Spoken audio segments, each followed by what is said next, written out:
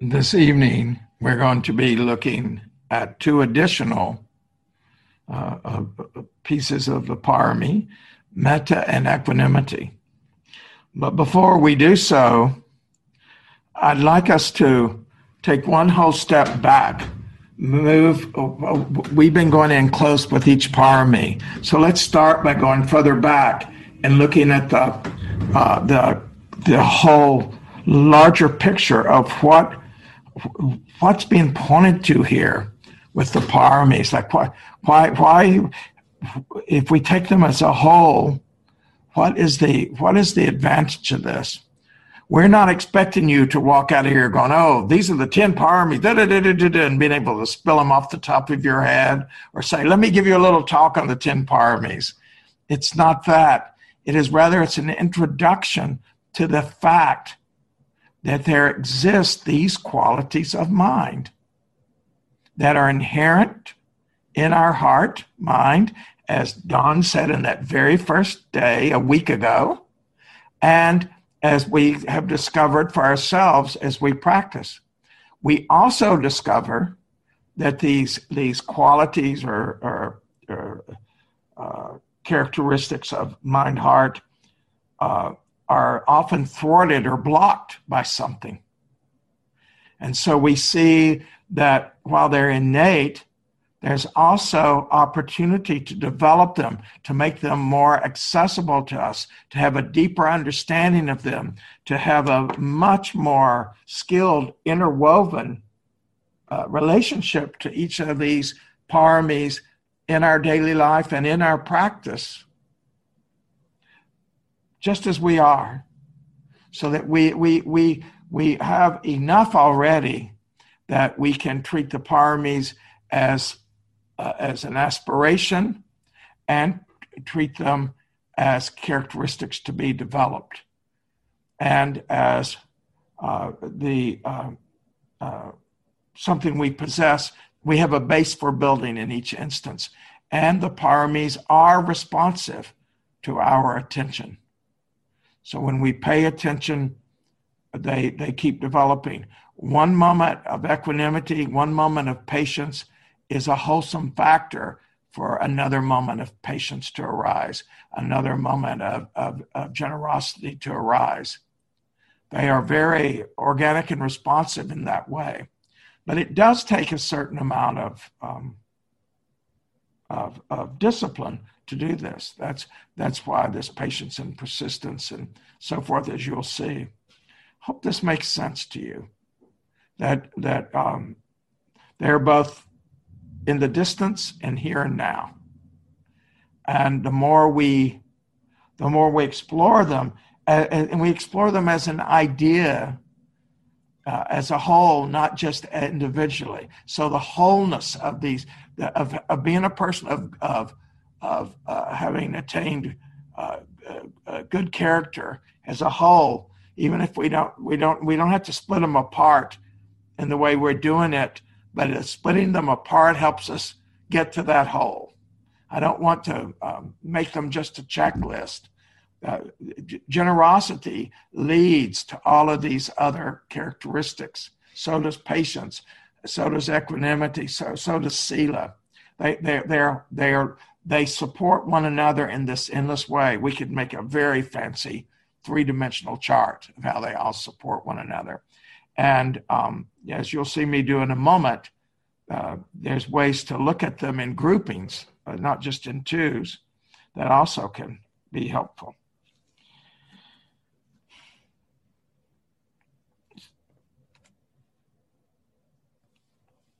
When I was first seeking to understand the paramis, they were taught in this sequence, and it would say that it is sila that perfects dana, and it is renunciation that perfects sila.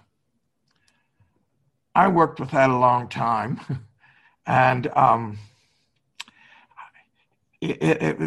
First of all, that word perfects got on my nerves.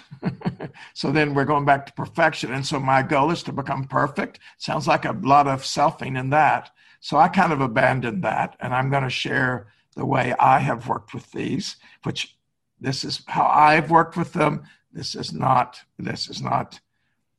yeah. Well, I'll say more about the whole history of the Paramis in the Buddhist tradition later. So I don't want to get into that too soon. But the reason I'm doing what I'm doing, the way to work with them in threes, is to show you the idea that you work with them as a group, and that that there's a way to hold them. 10 are a lot of things to hold, but if we kind of find some way to organize them, we could even fuzz them up a bit, and we're getting 3 at once, as it were. Okay. So as the first of the paramis is this generosity in the traditional list, and but generosity is both spontaneous. We see a need and we will respond, and it is cultivated. There's parts of our life where the generosity is inherently developed in us, and other parts of our life where we're really reluctant. So generosity means having a shared feeling of connection to others, and therefore, since there's not a separation, we're naturally generous. We identify with, we feel the feeling, we have empathy, sympathy, all those kinds of things to varying degrees. That's appropriate degrees, and it's a feeling of generosity leads to supporting. It comes from having a feeling of enough, of having some sort of abundance of some kind in us. And it has the great pleasure of helping another, of giving each other the benefit of the doubt. That's a beautiful form of generosity, is the benefit of the doubt. And it has this sense of generously listening. That's one of the greatest things we can do, is really listen to our friends and listen to another person, to truly witness rather than interrupt. To say, yeah, me too, I have something like that. Or to say, you maybe should do this, but rather to just listen. That is all generosity. Quietly caring is generosity. Being willing to take the vulnerability of caring is generosity. Please don't narrow it down to just financial support or something like that. That's a much larger idea. Okay, that was just to get started. I'm not going to do that in all of these. So then sila, which follows in the list, dana, sila is the ethics. And in that, the sila, rather than saying perfects, I prefer that we say protects and advances. So if we have a generous spirit, our ethics protects that generous spirit from greed, hatred, and delusion. Because if we take something that is not freely given, in order to justify that, in order to not be having to face it, we split off a little bit, and we do it again, and we split off a little more, and then we start to create a world where we're justified in taking what we want. And but by our ethics prevents that splitting off from happening. That's why it protects, in my understanding, protects the generosity. And because there's shame and guilt are huge separations in our heart. We have to section things off, or we have to close off recognition in the mind, where we can't recognize things because we'd have to face ourselves. And it could be shame and guilt over something we've done, or shame and guilt that's been imposed on us by a culture that is inherently shaming the group of which we're part of. It can be guilt that's been passed down generationally. So as we come to understand ethics in this way, it does protect our generosity capacity, and it advances it. And then the third of the paramis of renunciation protects and advances both the sila, because where do we get the power to act ethically? We develop this muscle of renunciation. And just like in a gym, one moment of renunciation, repeated renunciation, particularly in a given area, it starts to build up a real muscle for this. We can tolerate a lot of desire in a given area and not succumb to it. So we don't have to be afraid of desire in the same way, and it allows a more healthy relationship to desire that relates to the way Don was so beautifully presenting last night, the renunciation. So so with the renunciation, our ethical base is protected, and therefore our generous capacity is protected and advanced. So one could think of these three working together as a team. If you want to be generous and you want to be ethical, then you need this renunciation. That's pretty simple to remember. I would term that, again, for my practice purpose, a base of protection in all of our practice, in all of our walking around mindful moments, our developing ourselves both on a spiritual basis and in daily living basis. That these three constitute a kind of base of protection. And again, this is an insight I'm offering. I'm not claiming this as being, absolute law or something. So this base of protection leads to a certain kind of well-being. A certain kind of well-being. If you're being ethical and you're being generous and you've got this renunciation, there's a lot of well-being in that. That alone is life-changing in terms of some of our torment.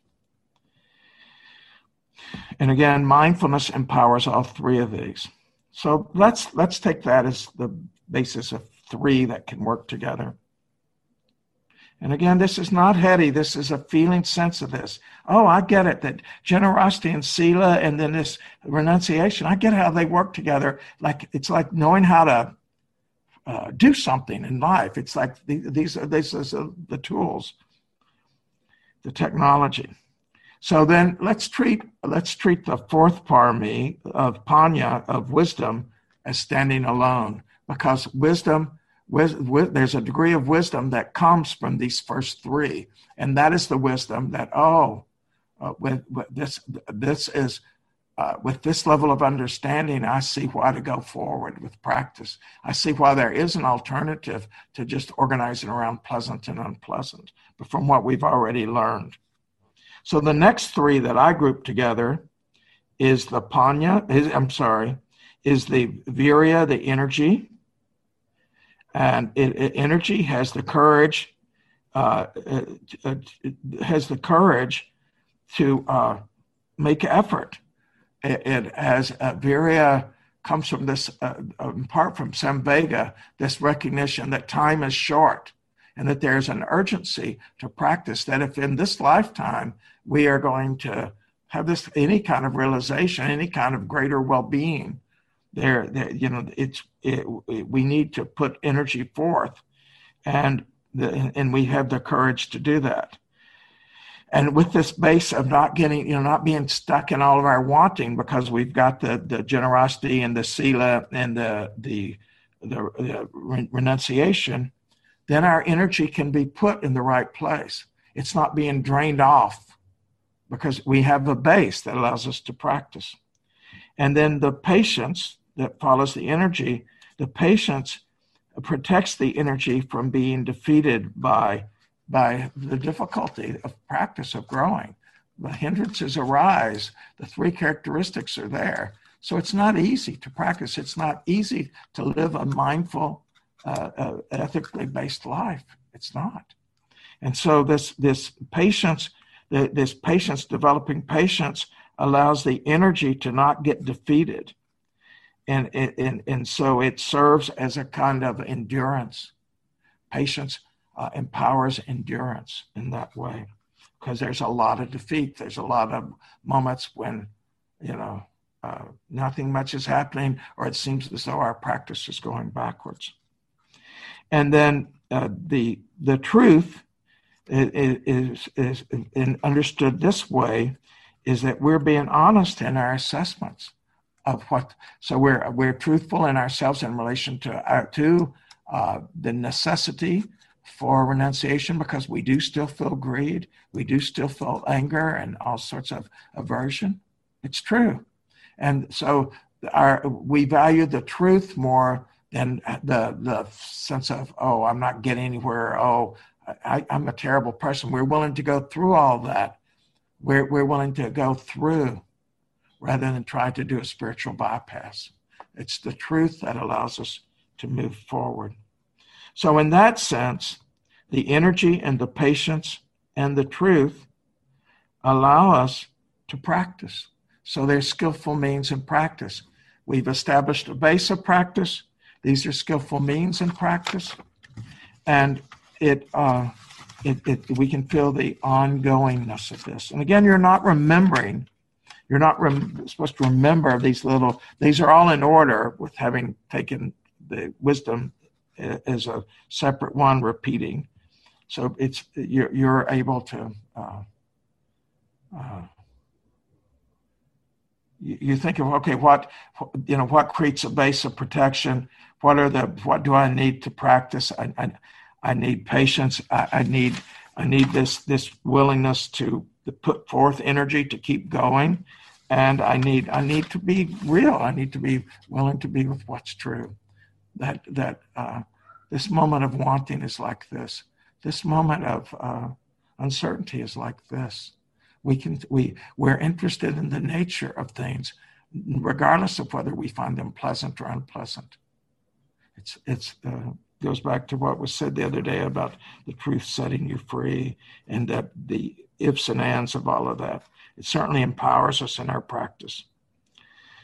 So then we come to the last three of equanimity. Of metta and equanimity, and of metta, resolve, and equanimity. So where would those fit in thinking about our practice? Metta and resolve and equanimity. Kindness, resolve, and equanimity. Kindness has this possibility of overcoming our self-hatred, our self-judgment, our tendency to blame ourselves or blame another or judge others. This metta is the word I like best is friendliness or friendness, this quality of friendliness. And it includes even having a kind of friendly attitude towards the hindrances, such that the hindrances can become our allies by being messengers as to where we're off. So it starts to have a different change in our lives. Resolve is a determination, and it is the determination that to hold to our vision, that we wish to have a greater sense of well-being. We don't want to be in self-judgment. We don't want to be sad. We don't want to be having this hostile view or this fearful view of the world. And it's determination. We're determined. We have resolved to stay with our vision, our aspiration. That's the value of that in that way. And equanimity, which we will look at tonight along with metta, allows us to stay balanced as we do all of this. So this metta and the resolve and the equanimity are the support that's there for our practice. These three together, a loving attitude towards ourselves, towards the practice, and this resolve to stay true to our vision and not getting out of balance. This supports those previous three in that way.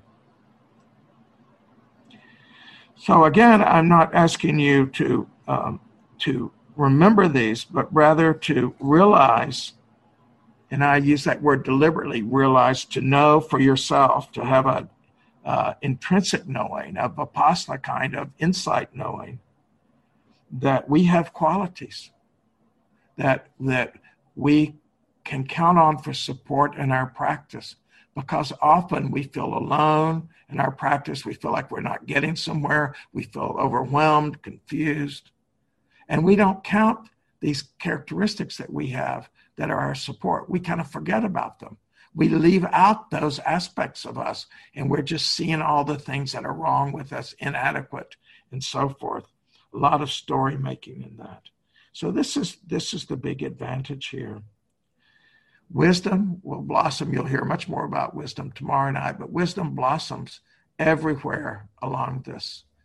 Every parami, all these groupings of parami, you can see how they each yield their own kind of wisdom, which I'm not going into right now. In the end, it is wisdom and love together that become the balancing factors, just as they do in the Brahma Viharas, with this the equanimity. The equanimity allows a kind of wisdom, but there's a wisdom of love too.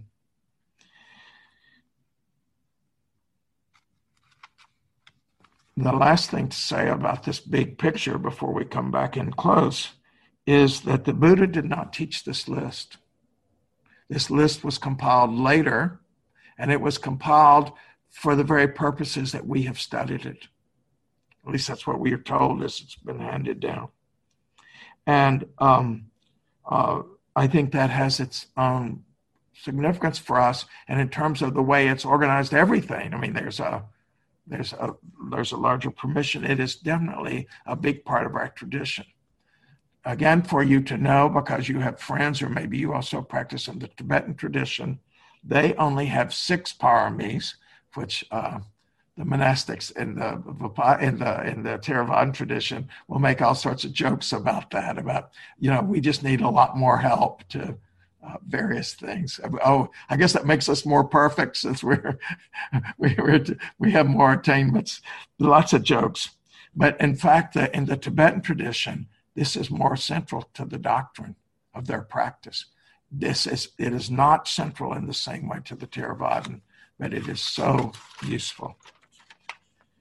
So this brings us to tonight and the metta, and how metta as a parami, as a capacity, as a quality of mind-heart, how its ever-flowing nature supports our practice. As I understand the classic teachings of metta, it is not contingent. It's not based on anything. It's like a spring that ever goes forth, that never runs dry. It flows continuously. It is not stimulated by anything. It's not stimulated. It's not a response to something. You're walking down the street and you are literally radiating metta. And in the Majjhima Nikaya, when the Buddha entered the middle-length discourses of the Buddha, when the Buddha introduces loving kindness, metta, he does so by teaching us to meditate in terms of radiating metta, that we drop into the heart and we feel the existence of this radiating metta, and we release it as best we're able in all the directions. So it's not because, the world needs metta, or it's just there, and we're releasing it. In turn, this metta allows for compassion, because there is loving kindness, and when loving kindness meets suffering, what results is this loving kindness, this response of the heart to suffering. And so compassion comes from this base of loving kindness, but it is in response to something, in my view of it.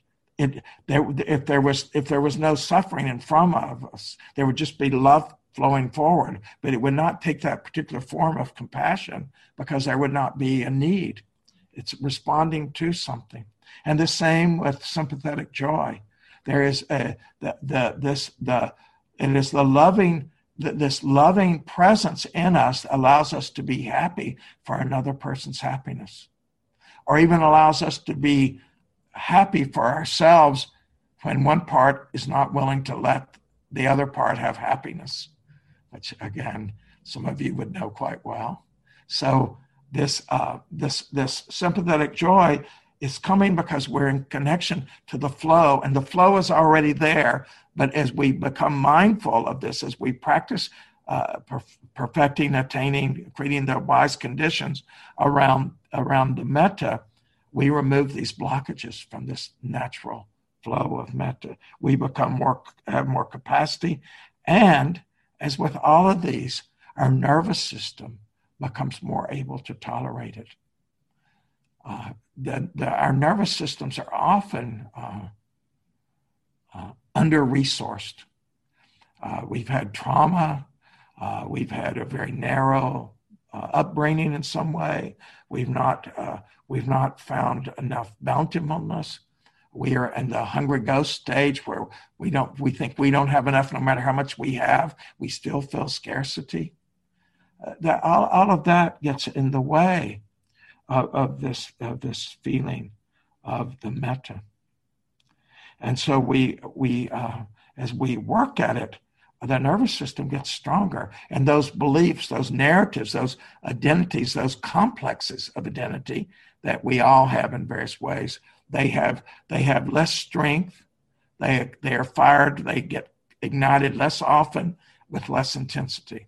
So less frequency, less intensity, and less duration when they do arise. And so the metta allows that as we develop it. It strengthens the heart, you could say, in that way. Ture was bringing up some interesting things about metta and the juiciness of metta in her guided metta the other day.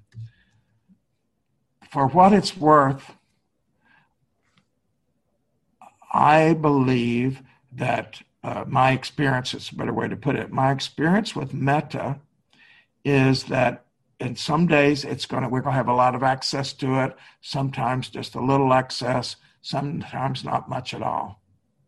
And we are cultivating that, again, it being more frequent, of longer duration and more intensity, that those would be wise movements. But we don't do that by demanding that the metta be more juicy.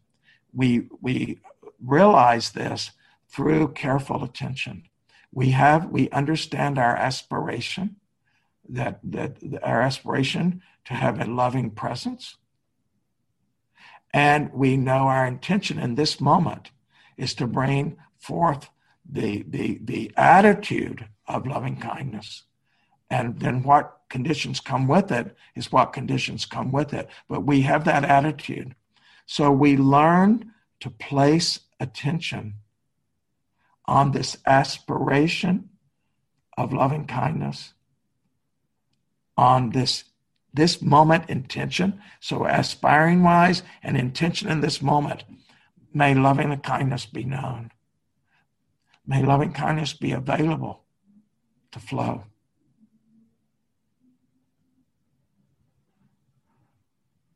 It's an intention. Why we learn about attention, yoniso manasakaro, this wise attention, is that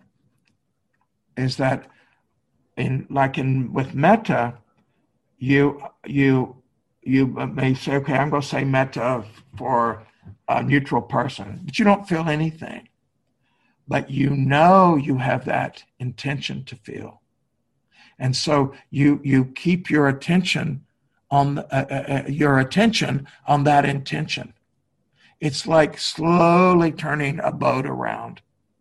And over time, the boat turns. If you just turn the wheel just a little bit in the vast ocean, you end up in a different place. So that the intention The intention, utilizing attention, is what is like the kind of rubbing against, again, that U Pandita talked about. And so slowly the hindrances, what are the blockages of our loving kindness start to open. And it doesn't mean that we're going to be all gushy in our loving kindness, but it feels more and more real to us and more palpable. It becomes more alive in time. For some of you, I would say it's better to only work with people for whom it's easily, and animals or Mother Earth, whatever, as Don was doing the other day, for us to develop the feeling of loving kindness more. In my own life, I was not introduced in my first 2 retreats to loving kindness. And in this 3rd retreat, I was introduced to loving kindness. And I was going, what is this? Some syrupy thing?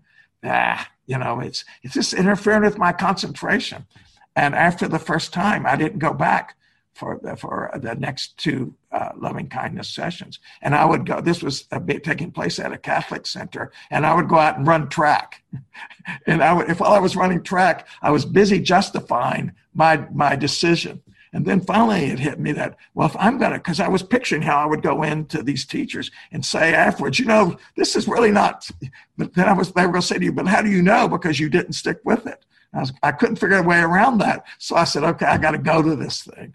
But by the time I got in there, they'd already left, loving kindness for ourselves so much, and they were emphasizing others. And I loved it.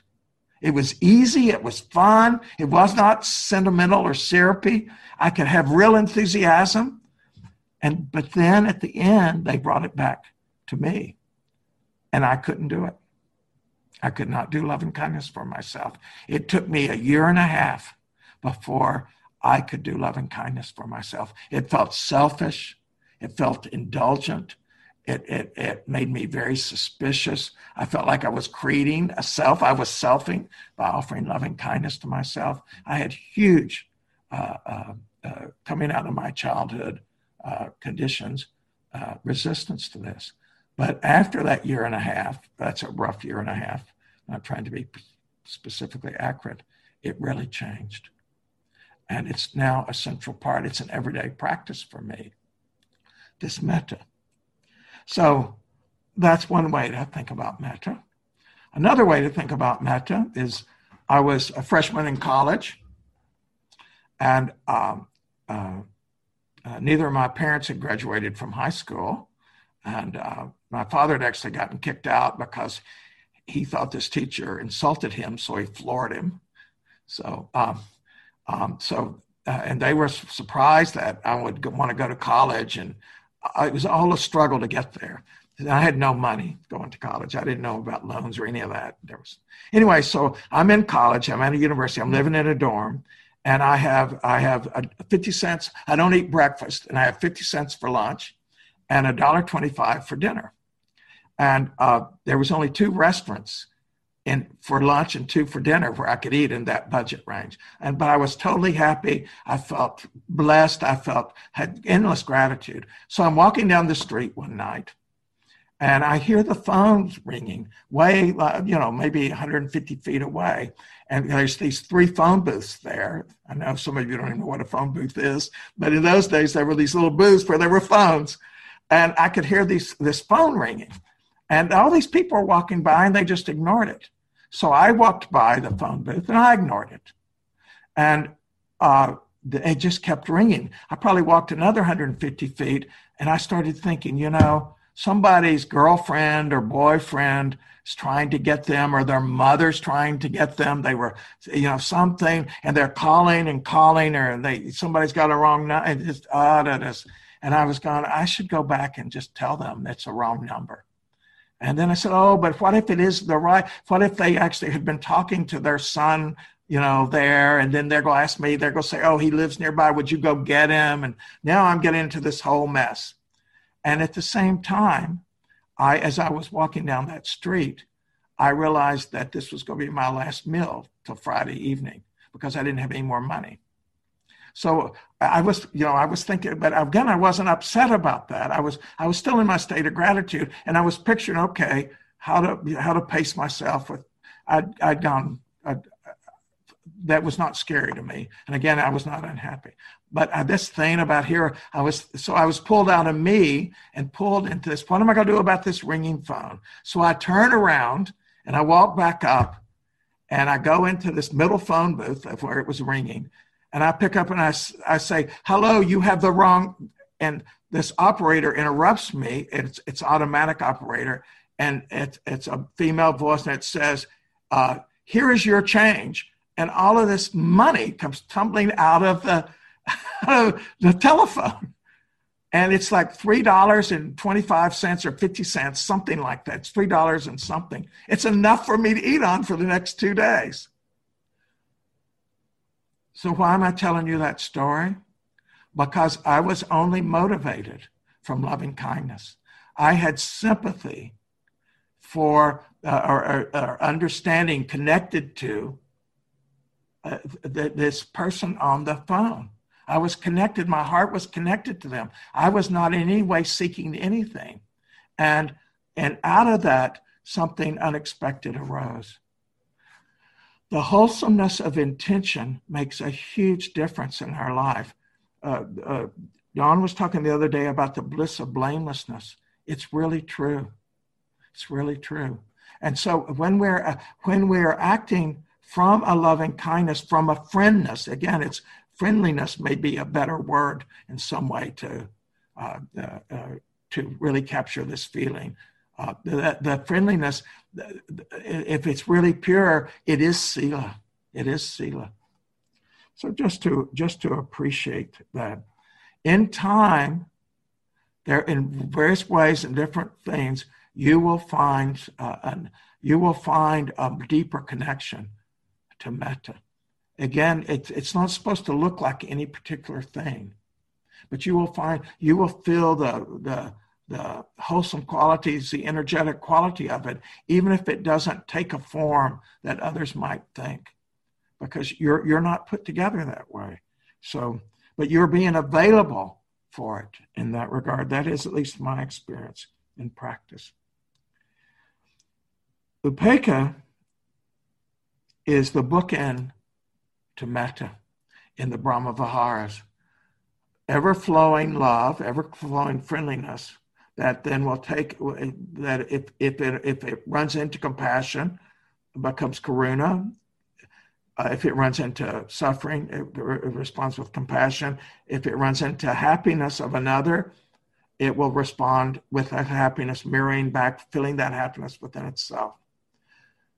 But without equanimity, when the happiness can get out of bounds and be inappropriate, when it runs into compassion, when it runs into suffering, the compassion can be overwhelming, where one gets identified with the suffering rather than having ability to support someone through the suffering. It gets burned into the suffering. Or on the other side, it becomes indifferent. It's equanimity that allows love, when it meets suffering, to stay balanced.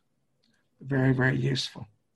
And likewise with sympathetic joy, when the loving feeling meets sympathetic joy, without equanimity, one can get too identified with the person, cross boundaries in that way, or one can fall into a kind of a jealous resentment that they have so much good joy and I don't, or it can fall into a kind of wanting it. It can be, I may have turned envy and jealousy around here. I'm not going to try to set those apart right now. So equanimity, upekkha, becomes very important in our practice. It is when the mind is still, it's in balance. When the mind is able to take a disruption and not be disrupted by the disruption, it's in balance. The founder of Aikido, he used to say, when asked, he was amazing at the people he could throw around a mat. of a huge size. People talk about, how do you always hold your center? And he would say, it's not that I always hold my center. It's just that I return to it so quickly that you're not noticing that I'm out of balance. I'm not on my center. And we become more and more like that ourselves in time.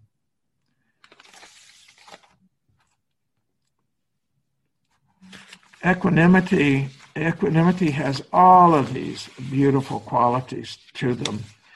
It has a sense of there's an abundance feeling in equanimity because we're so steady, and the equanimity allows us to run into ill will and not mirror ill will back. It gives us choice under pressure because we have equanimity. It has this capacity of looking over something that I call it the participant observer. We're a participant in our life, but when we have a strong base of equanimity, we're also an observer of our life. And we learn like a sliding scale of volume or light density on your computer. We learn to balance that participant observer capacity to what's appropriate in this moment. So sometimes there's a lot of feeling of participation. Wow, wanting mind feels like this, and we're really having the felt sense of it. And wow, look at this. Look at all these distortions in my mind, because the equanimity was already strong enough. But other times, the wanting is so great that we start getting sucked into it. So we go back to the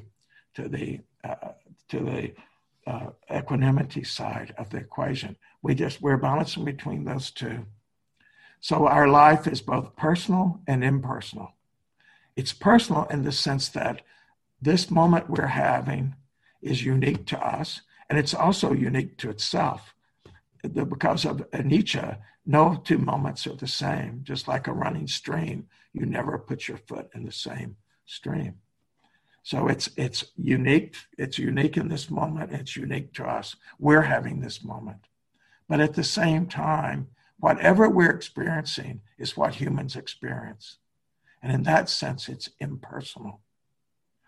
Equanimity uses this understanding of the impersonal nature to not be pulled in too close, to not be enveloped by, to be swallowed by, to be caught in the eddy of the disturbances that arise in our field of experience, both from the wanting side and from the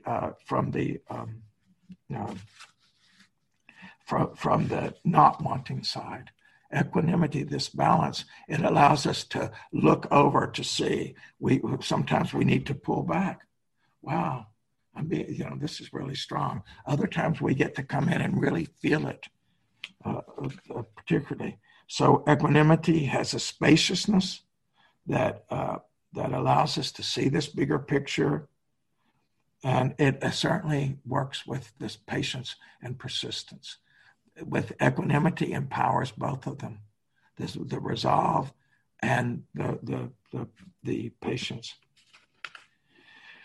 It's got a kind of sometimes people will say, well, where's the metta in equanimity?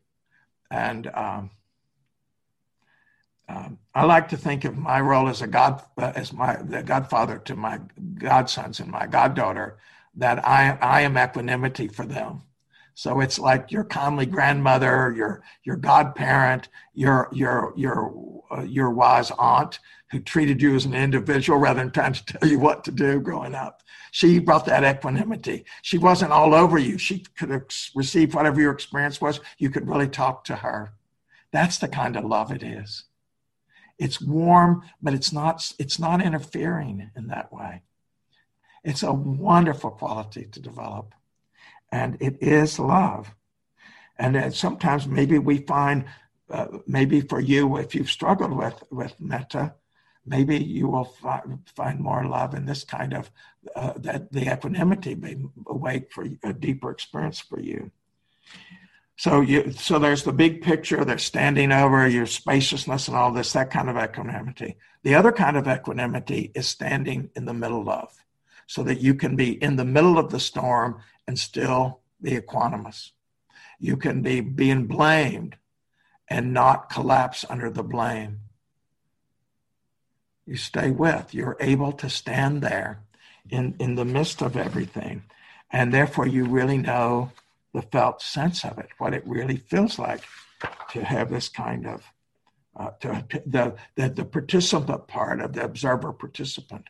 In the end, Vipassana is based on this intuitive knowing, and we need to be, it is helpful to stand in the middle in this way, to have this capacity to stand in the middle, to have insight. There were a couple of you and that I worked with in the last couple of days where I was very specific with you about being able to stand in the middle of. I did not use that phrase, but you will know what I mean.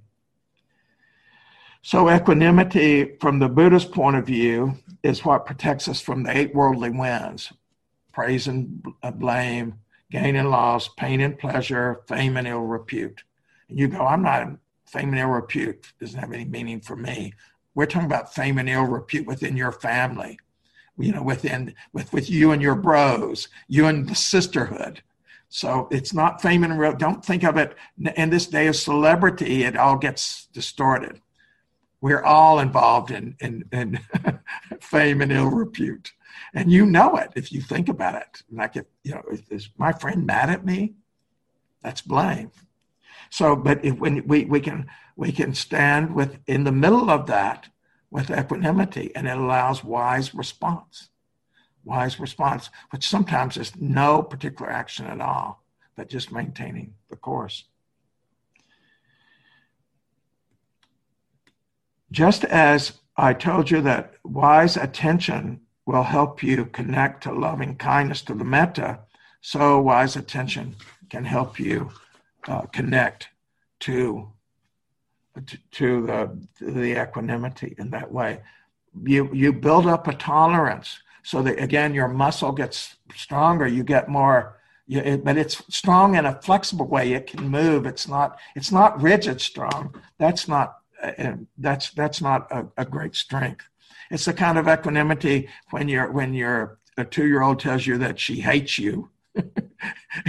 you don't identify with, oh, my daughter just told me that she hates me. You're equanimous and you have this larger view, right? It's a spacious view. She's going through her independence. Hooray for her.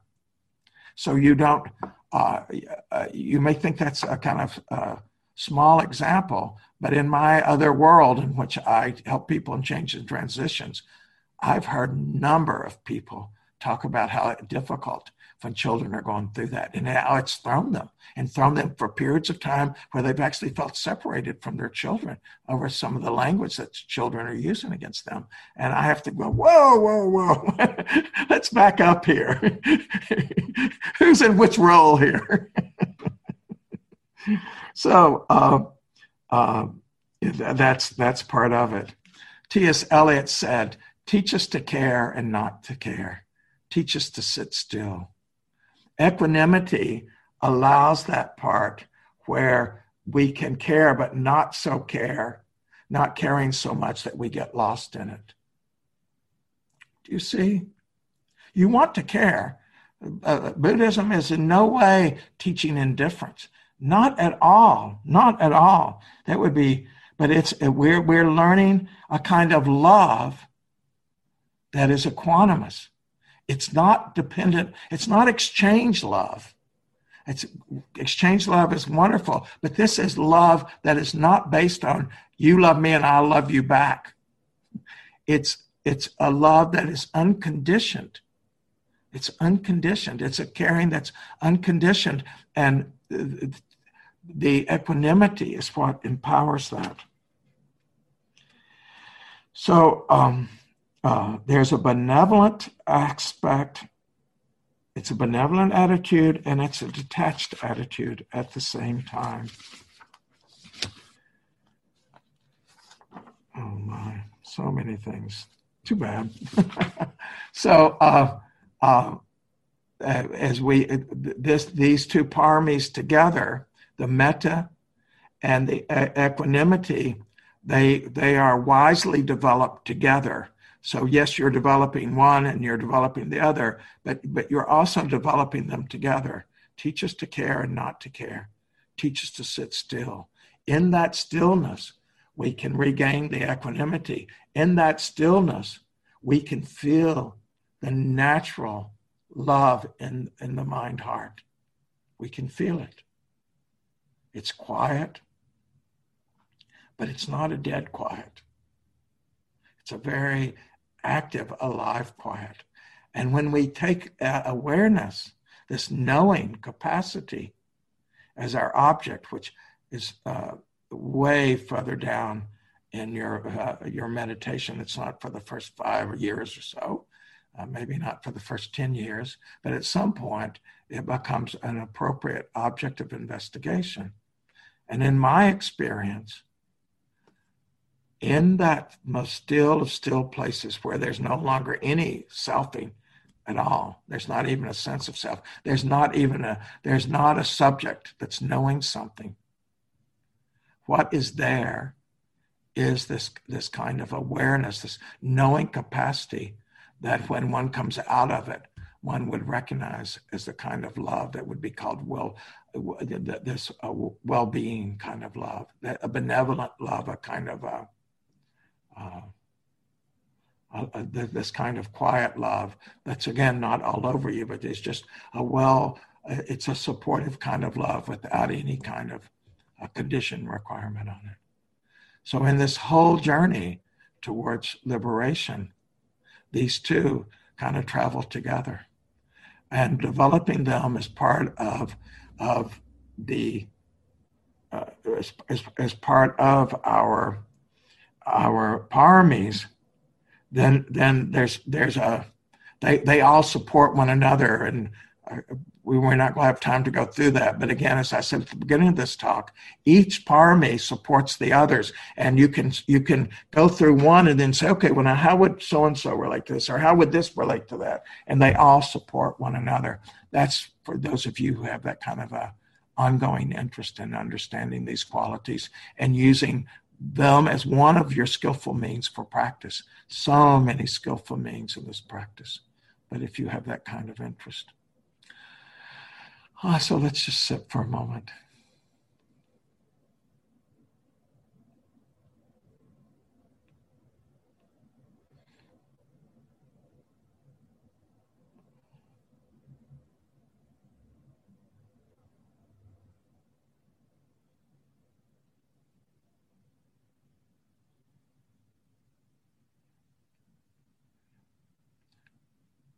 What might the Buddha mean by wise attention? Yoniso manasakara. Wise attention to each of these paramis. Wise attention to metta. Wise attention to upekkha, equanimity. What would you do right now in your own practice in terms of what would be wise attention?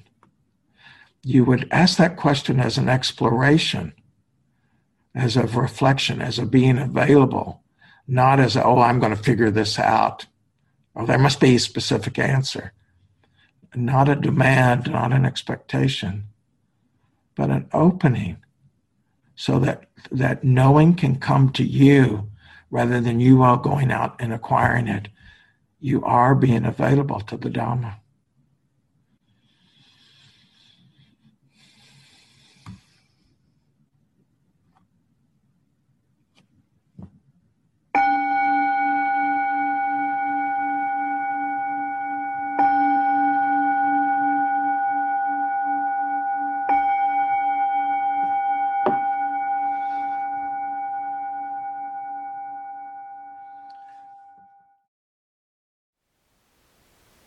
Thank you for listening.